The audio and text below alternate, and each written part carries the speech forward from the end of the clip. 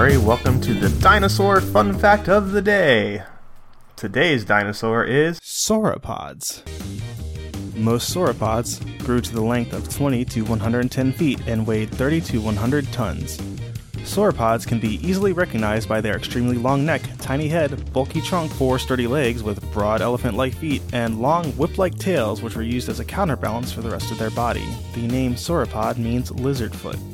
Sauropods used their extremely long neck for collecting food from the wide surrounding areas without moving the rest of their body. Sauropods had a high metabolic rate but very low pulse, with 5 to 7 beats per minute. They must have had huge hearts. Sauropods lived and traveled in groups composed of around 20 animals. Sauropods consumed about 400 to 2,000 pounds of food every day. Sauropods had air sacs in the opening of their vertebrae of their neck. Thanks to these sacs, sauropods were able to absorb oxygen even when their lungs were resting. Sauropods grew extremely fast.